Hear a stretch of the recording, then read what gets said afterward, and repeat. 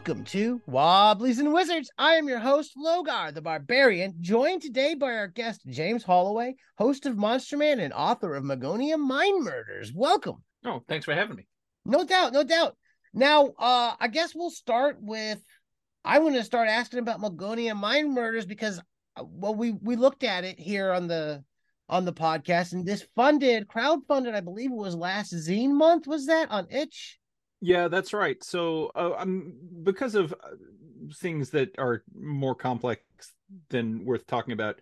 Last year, they had this zine month as opposed to the usual zine quest, which was in the summer last year instead of in February, like it usually is. And so, yeah, I decided to try itch funding for the Magonia Mind Murders. So it worked out okay. I think there are challenges to it they're different from the usual kind of running a Kickstarter, but Yes. in the end, I think it went pretty well. It came out in print and digitally in the summer of 2022, and we've sold through our first pretty small print run. So I'm pretty happy with it, and I'm really pleased by the reception that it's had. It's nice to see people reading it and playing it and talking about it. Oh yeah, I like it. It's a well written. Here's the thing: the way that you wrote this is different than what I get from a lot of modules. And I see differences that I like because it what's the word? It jives with the way I prep for game and think about game and preparation. Could you speak to some of how the approach was to how you put this out? So the organization of the Magonia Mind Murders that like probably changed more than anything else over the time that I was developing it, because this is actually a scenario that I ran in my game, right?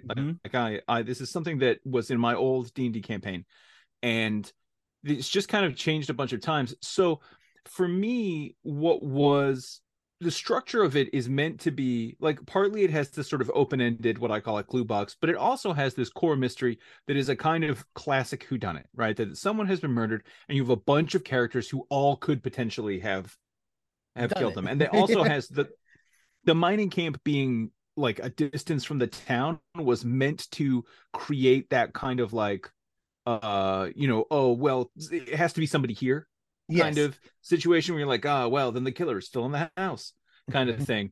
So you knew that it was this limited number of people. And so for me, the kind of the key part of the game was the suspects. And so the idea being that like the investigation would necessarily be kind of open-ended, because the PCs would sort of initially meet all these people, and then typically they would fixate on somebody and decide that person was responsible. That has been my experience. And only one case did it turn out to be right, really. But eventually they get around to that.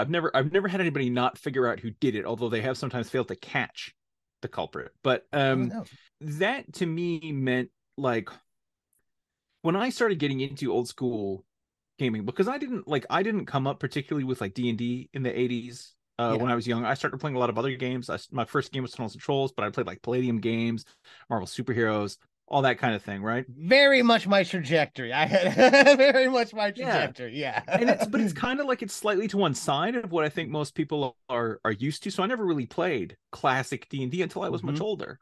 And then sort of it was already like a consciously retro thing. And there, the sort of thing that really spoke to me about it was like the open-endedness of this, right? So here we are in this like constrained environment with constrained resources, but we're not on a narrative path. If we want to go into this room and find this thing and use it to solve that problem, and then talk to this guy and get him to help against that guy, like that is how the game is meant to be played. And it's not organized in any, that we're not having those sort of expectations. So I thought, well, I want to apply that philosophy to a more open scenario, but that still is just a collection of resources and a collection of like affordances on which PCs can act, rather than like, if you look at how a lot of mystery scenarios are written, they're very much like, well, you go to the library, and at the library you find the will, and the will takes you to the lawyer's office, and then the lawyer tells you to go talk to the old, prospector. And the prospector tells you about the mine, so you go to the mine. And that to me is less like that has, it feels more like kind of railroady. Well, it is a little bit, right? Like it can be quite linear. I think there's two ways to sort of square that, and the other is the gumshoe approach, which is where you say, well, look, you have all the information. The question is, what do you do with the information? Yes. Right. So, you have the power. The question is, what decision do you make with that power? Which I think is also interesting. Now, I don't know necessarily, and maybe I shouldn't say this about my own scenario, but I don't know that I necessarily nailed the organization, because I think there are aspects of it that people found maybe there was too much of one thing or there was not enough of another. I know that, like, when I read, like, I really enjoy the reviews on 10-Foot Pole. And he was quite critical of the Mangonian Mind Murders in a review that I read, and I was like, this is all fair. He didn't like that the dungeons weren't that developed. Like, he thought that they needed more stuff, and to him it seemed obvious that, like, the town was the main focus. Yes. And then I've heard other people's experience playing it, like when they discussed it on Fear of a Black Dragon. I think Tom McGrenery said that his players mainly got caught up in the prize fighting racket, yes, and didn't really do much of the other stuff, whereas one time I ran it, my players just ignored the prize fight game altogether. They just didn't, that wasn't what they were interested in. So I think, sometimes when you see people respond to something like that, it sort of tells you that your assumptions about what was the exciting thing about it were obviously just like, well, that's what it was to me. Yeah. I see someone lying on the ground with a crossbow bolt in their back, and immediately I'm like, the house is surrounded. No one leaves until we found the killer. That's just my impulse. But different people approach it differently. But so yeah, it's kind of it's an attempt to do the mystery genre, or like the crime caper genre. Yes. But not the way that those scenarios are typically written. So, like, to take the tools of a sandbox and apply them to a genre that isn't just like, exploring a valley with a naga in it or whatever. And I'll say that the way that it's written, it gives me enough information at the beginning to kind of wrap my head around what's going on as a dungeon master or game master or whatever it's going to be. Mm-hmm. And enough to flesh out the inspiration was the word, the drives behind the NPCs and stuff you're going to run around. This is kind of like, I like the way it's written, because the way I run a game, it's written very much towards the way I like to approach running a game. I like it. Now, that being said, I couldn't pick this up right now and just run at the table cold turkey. I would have to, and I've read it once. I've read through the whole thing to review it. We didn't get a chance to bring it to the table yet, but reading through it, I was like, okay, I'm going to have to read through this again. And I think the way I would prep for the game is the way I prep for any game. I'll take a notebook and I'll write down names of NPCs and jot down, page numbers and pertinent information for myself, and make a quick outline so that when people are that's the way I'd approach running it, because it's very sandboxy. I like that. That is, to me, like, one thing that struck me as interesting. You said that, like, that's something that I've heard from multiple people. Like, I couldn't just sit down and run it cold, and I went, people do that? I have some. There's some like that. I mean, so I kind of have been trying to, because I think that's a fair point. I think prep time is one of the things that sort of puts people off of the idea of running games. They see it as it's hard to find the time, particularly if you're an adult. You have a lot of other things that are competing for your time, right? And so I get that about wanting to make games that are more accessible by kind of minimizing the amount of pregame fun. I tried, or pregame work, what they call lonely fun, right? Yeah. I do a lot of that. I'm a big prep person. I'll spend a lot of time. I try to spend a lot of time, if I have it, prepping for game. I usually have more prepared than ever makes it to the table. For sure. Yeah. But so I tried to run it. I incorporated, so I have an ongoing campaign that I'm running, and I incorporated the adventure Where the Wheat Grows Tall. Yes.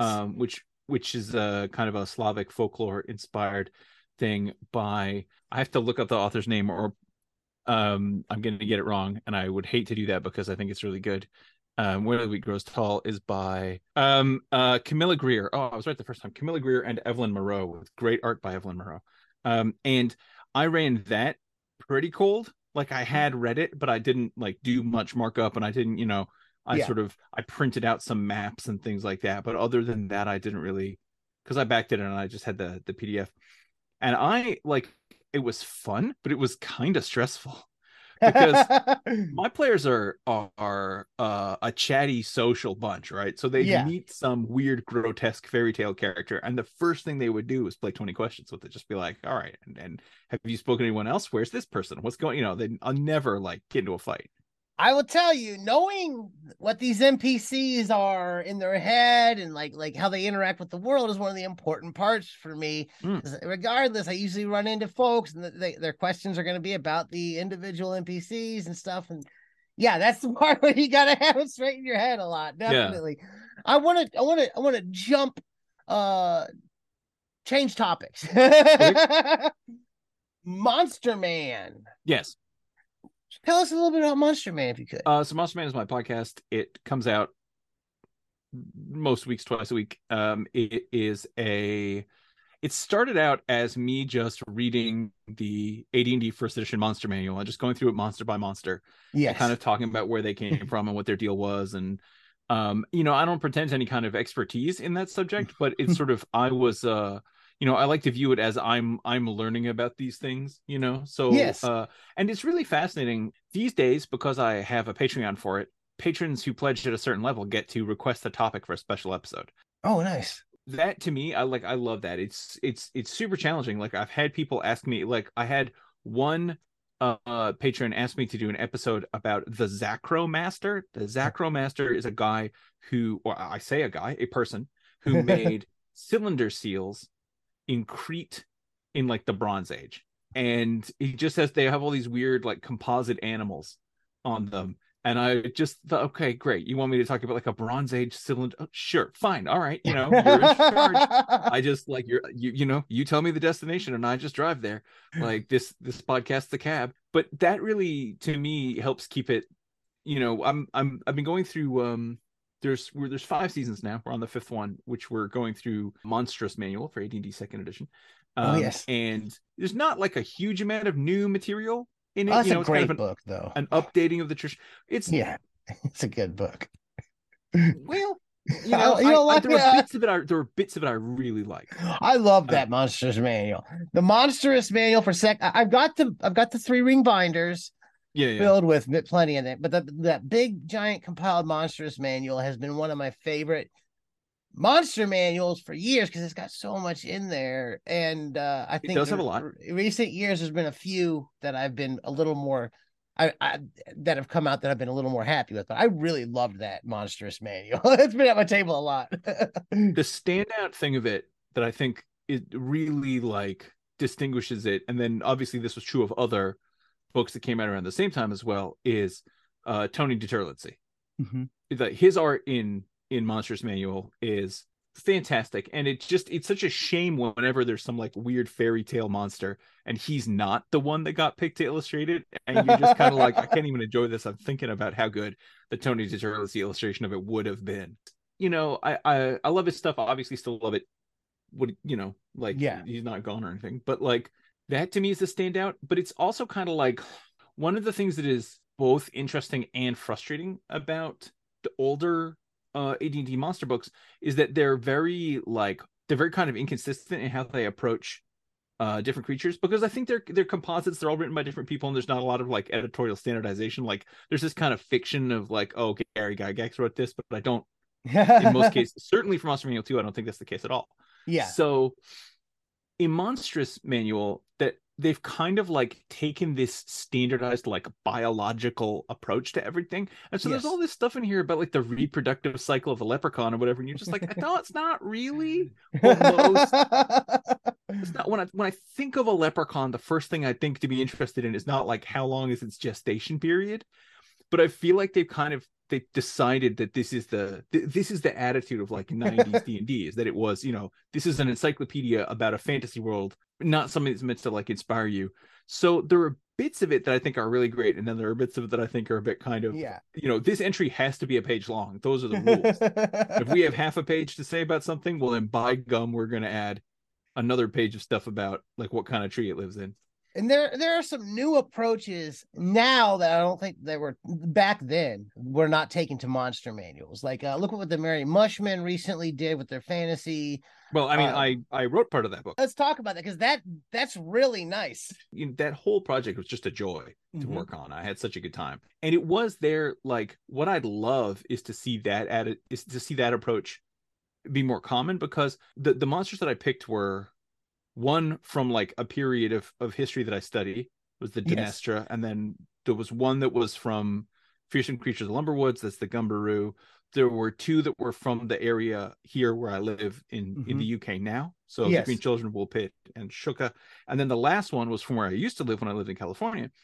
And so and so it was the same for a lot of the writers, that they were writing about things that were from the places that they lived, right? So that there we had, these creatures from Diogo Nogueira did the ones about like Brazilian monsters, and the rest of a lot of French authors on the project who were doing like these, and in particular the kinds of things that, like, if you were like an American or a British person writing a book where you're like, oh, I want a French monster, you would just pick like the most representatively French creature you could find.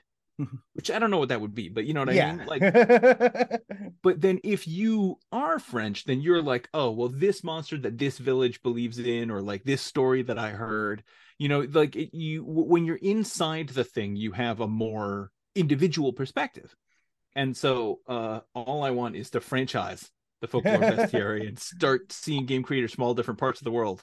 I want to see I want to see more. If they're putting out a second subscribe. one, I want it. Yeah, I love it, and the way that they approach to doing a bestiary in that book is so much better than what I've seen before, because it gives you so much information to use it in a playable game manner. Right. Well, they're little mini scenarios, or in some cases mini campaigns. Yes. Right. Like that they're hard to and that's interesting to me, because a lot of folkloric monsters don't really function like that. So I always think about this when I looked at like the banshee in AD&D, because in Irish folklore, what a banshee does is it turns up and it wails, and that's a sign that somebody's going to die. Yes. Right. It's like, it's just a fact. It's not like in the game it kills people.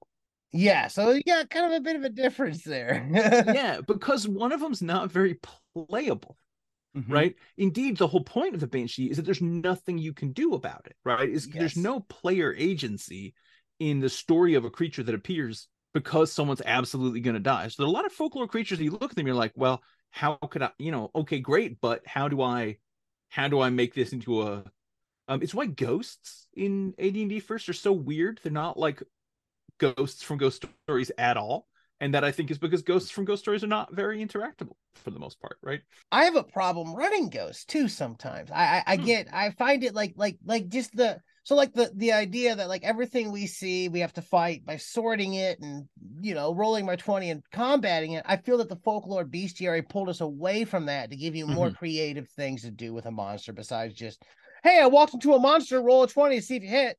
Yeah, and a lot of them are not all that like certainly of the ones that I did, and I tend toward the low end of the scale in terms of the kinds of things that I run. Some of them are pretty powerful in that book, but like the Green Children of Woolpit, the People of the Holy City are, and really the Dinestra are kind of just sort of people, right? They're not much notable above a human, and a Gumberoo is about as tough as a brown bear, which is to say pretty tough, but not like unstoppable rampage tough. Yeah. But the point of them was that they have these other qualities, like that that they're desirable for some reason, right? Like the Gumberoo is this thing that people want to go out and hunt, or the Green Children of Woolpit are like, well, they escaped from fairyland, did they? What if somebody wants them back, right? They're plot hooks as much as they are monsters, and I feel like that's particularly, if all you're gonna do is fight this thing on a grid of squares, I feel like we're good.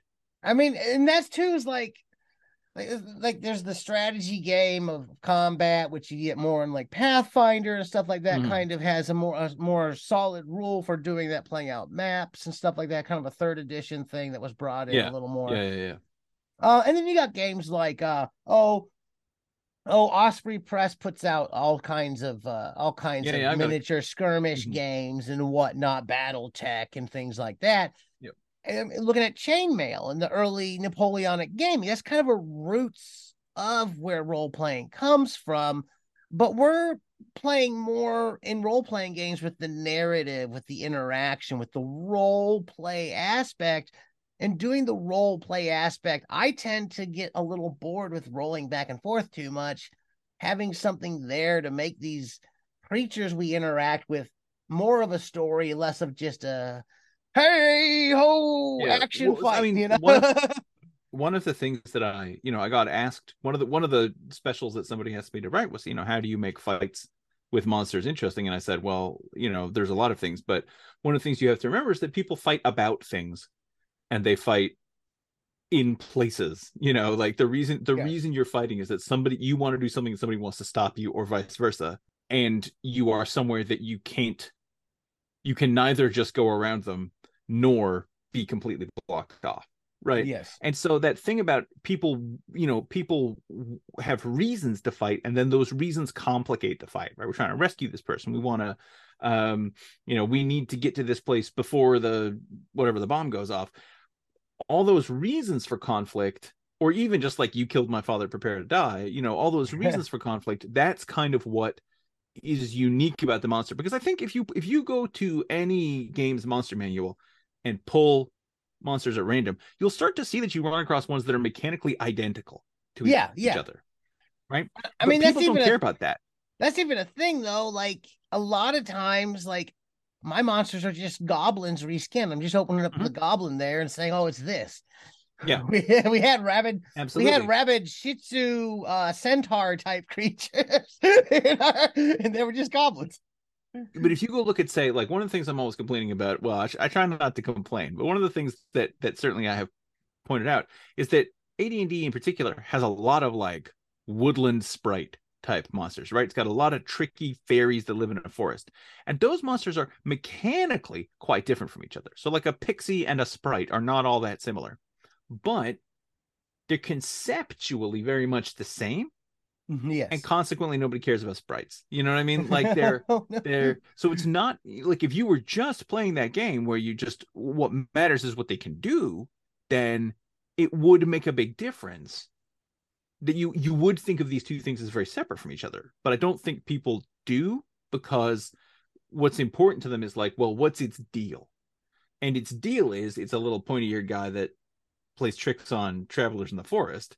And it's just like, well, yeah, so like 9 other creatures in this game. And I think that goes to what you were saying about what's important about these things is what's their hook. Like, now I don't want to say anybody can come up with a stat block, because I can't. Like, I'm terrible at that kind of stuff, and I always just kind of I swipe things, and maybe that's why my creatures tend to be quite human-like, because this is where I start, right? Is, well, what if this was a person? Yes, no doubt. But I think that's what people find memorable, and I think by kind of focusing on that, that's what's so great about a folklore bestiary. And I understand if there are people who are like, well, I make up crazy monsters all day. What I want are the stats to translate that. Like there's another case to be made. But I love it, and also it's just they're such nice books. Like, oh yeah, it's really satisfying. Holding a nice, like I've said before, books are very much paper products, things you can hold in your hand, are very much an artistic endeavor in a lot of ways. Yeah. And I think that we're in an era where like things are shifting to make, when you buy a book, you want it to be a little nicer. The world of the dime store paperback novel, when people have Nooks and everything else to get it cheap and read it quick and easy, that's kind of, on pads and everything else. For a lot of folks, having a book print, there's something about that, I feel, that's unique. I think that's, I'm maybe not sure that for me personally I feel the same way, but I think you're absolutely right that like there's come this point where it's like, well, yeah, if you just want the data, you can get it on a device, and then therefore if you're going to buy a book, you want something that has a reason specifically for being a book. And I do feel like those bestiaries, and Knock, the magazine that, I love that thing. Like every issue is such a delight. Now, myself, I have a hard time reading digitally, so I tend to buy everything in physical. It's difficult for me to read digitally. Having a book in front of me, I read a lot. I need that book. But that's kind of a sidetrack. I have got a question. Bring something up. Mhm. You have a PhD, correct, That's or right. doctorate? So In archaeology, yeah. yeah, so I've noticed that like my areas of study tend to be things that, and my interests in those lines tend to be things that I've brought into prepping for game or thinking about game and have integrated into my personal game. I'm wondering if that's something you've done or something you could speak to there, because archaeology seems like something that we could definitely use. I was Yeah, thinking definitely. again. So, no, I mean, I think that's true.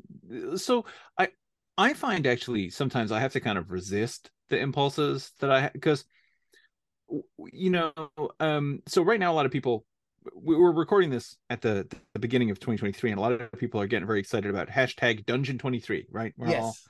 doing these room a day mega dungeons, and so am I, you know. And I have to keep kind of fighting my impulse to be like, oh well, actually, no, you know, nobody would build this. Well, there's no, no actual tombs are never as elaborate as you want them to be from a gaming standpoint. You know what I mean? Because Yeah. for various reasons, for technological reasons, for social reasons, I mean, there are very elaborate temple complexes and things, but in general, people and I think there's a lot you can learn. Like I did do some architectural history as part of my MA, and that definitely sort of feeds into the way that I design spaces. But Yes. also, I do think that I mean, I don't even know that it's that archaeology influences the stuff that I write about so much as that, you know, being a gaming nerd and caring a lot about history and mythology and things, sort of why I wanted to do archaeology.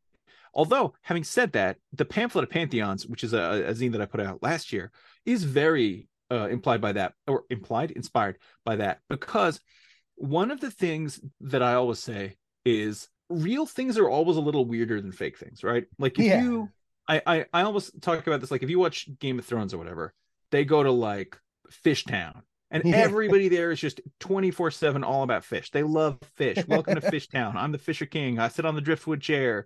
Like, do you like my net hat? You know, because there's a million characters and they want to keep them straight. Yes. So they're very into branding. But in actuality, like, oh, what's the national drink of England? Tea. What the you mean from China? Like things, you know what I mean? Things are more complicated and weirder than they seem. But if you know, if you want to make your fantasy setting feel real and lived in, then how do you go about it? And one way is you could do the Glorantha version, which is where you actually do just create these incredibly complex societies and mythologies and histories and all this stuff. And it feels so rich, but at the same time, I think some people feel kind of put off by how complex it is. Like they feel like they have to do a Yes. bunch of homework, which I'm not saying they do, but I think they feel that way. Oh yeah. How do you have a tiny piece of knowledge and make it look like that tiny piece of knowledge is merely the tip of the iceberg, right? Like Yes. I don't have to design this entire society. I only have to design the parts that the players interact with, but I just want them to feel like there's a bunch of extra stuff there. So I want them to feel weird. And that was very much what the pamphlet of Pantheons was all about, which is like, okay, we're making up a fantasy religion and we're not going to have like, this guy's the god of fire, this one's the god of war, that one's the god of love. Like that's not how real pantheons work at all. So I wanted to just go, okay, well, here's how we take these things and then twist them and complicate them and have two of the same thing, but in a way that is still really quick and really accessible and fun to do, hopefully, right? So for me, that kind of like studying history and studying archaeology kind of helped me identify that feeling of complexity of like depth. And then I was like, okay, well now how do I synthesize it? Like how do I fake it? Um, so I So would say how do you fake that's it? the main way they come in. Right? How do you fake it? How do you fake it? So now we're coming about on time. Okay. Um, I just want to ask a quick question. I know that Mhm. we got Zine Quest coming up here soon, and Zine Month, and everything else, all kinds of stuff happening. Do you have anything planned for the future we can look forward to, I or do. you're not? Which the future, which may be the present by the time people are listening to this. Yeah. So I do have a kind of like so everything I say is subject to change because, Mhm. you know, maybe I'll change my mind tomorrow. But I'm currently working on a kind of like conceptual sequel to the pamphlet of Pantheons. It's gonna be about it's provisionally called the Manual of Militaries. It's provisionally about armies and military units in fantasy worlds, but not anything to do with like strategy or logistics. right? Oh, It's about like their life and their role in civic life, and like, you know, when your fighter was in the army, like who are the kinds of people they met, what kind of stuff did they get up to, what like traditions or things might they have, or sort of like, yeah, if you happen to be in an army camp or in a city under siege, like what are the kinds of things that are going on. It's more like a social aspect of that. And again, it's just the same way that I with pamphlet pantheons, because real wars and real military forces are weird and complex and have their own goofy traditions. And like, if you and they're not like you think they're going to be. yeah. um Well, I think at, the number one tradition in any of those is always the hurry up and wait. So you definitely have to have hurry up and wait rules in there. yeah, absolutely. But also like it just, I was talking to a friend of mine who and my colleague from the History and Games Lab at the University of Edinburgh, Dr. Gianluca Vercagni, and he was telling me that in, now I'm going to get this wrong. He told me which Italian city state it was, but I don't remember. Let's say Florence, but I could be wrong. There's a job called the Gonfaloniere, basically the standard bearer. But it's not that he carries the standard in battle, it's that he keeps it in his house. Oh, And so when, you know, when the military is going to go to war, they have to call up this guy and he goes and brings it out. And this is a position of great honor to be entrusted with this sacred artifact. But it's also just like, it's just in a guy's house. Like, it's not, you know, it's not some shrine, it's not whatever. And I just loved that weird little detail. yeah. And this was an important political post. You know, that wasn't his only responsibility. He was also responsible for other things. But the sign of his office was that he kept the battle standard in his house. And you just sort of think that, you know, what an odd custom to lose an election and then take the standard from the guy's house and take it somewhere else. And there's those kinds of odd quirks. Like, you don't want to synthesize or simulate the like century of Italian city-state politics that led to this tradition being a thing. Yeah. You just want a weird thing that suggests, oh, this place has complex politics. Yeah. And so that's kind of my goal with this project. And I'm talking right now with artists, and I hope that I'll be able to announce that we have a really cool artist for this project. So, because I had Tim Malloy for the last one, and then Ed Bickford for Magonian Mind Murders, so yeah. I have to keep my streak going. This is excellent. This is excellent. Well, can you tell the listeners where they can find you online, where they can pick up your stuff? Absolutely. So my itch page is james-holloway.itch.io. I think that's right. I said it earlier. I should really know. Yes, that's correct. james-holloway.itch.io. You can find Monster Man at monsterman.libsyn.com, and you can find me on social media. I'm usually some variant of Gonzo History, so I'm at Gonzo History on Twitter. I'm Gonzo History at dice.camp on Mastodon, and on Instagram I'm Monster Man Gonzo. But that's mostly just pictures of like miniatures on my dog. So you know, but yeah, so those are all places that people can find me, and if they want to know about what I've got coming out, that'll all be there. Excellent. Well, thank you for coming on. It's been great getting a chance to chat. Oh, thank you so much for having me. No doubt. If you've enjoyed what you've heard here today, give us a positive review wherever you're listening. You can find us on Facebook, search Wobblies and Wizards. Wobbliesandwizards.com is our blog. I'm on Twitter and TikTok at Logar Hale Crom, and we're on Patreon. We could really use support. Patreon.com/Wobblies and Wizards. And as always, keep those dice rolling.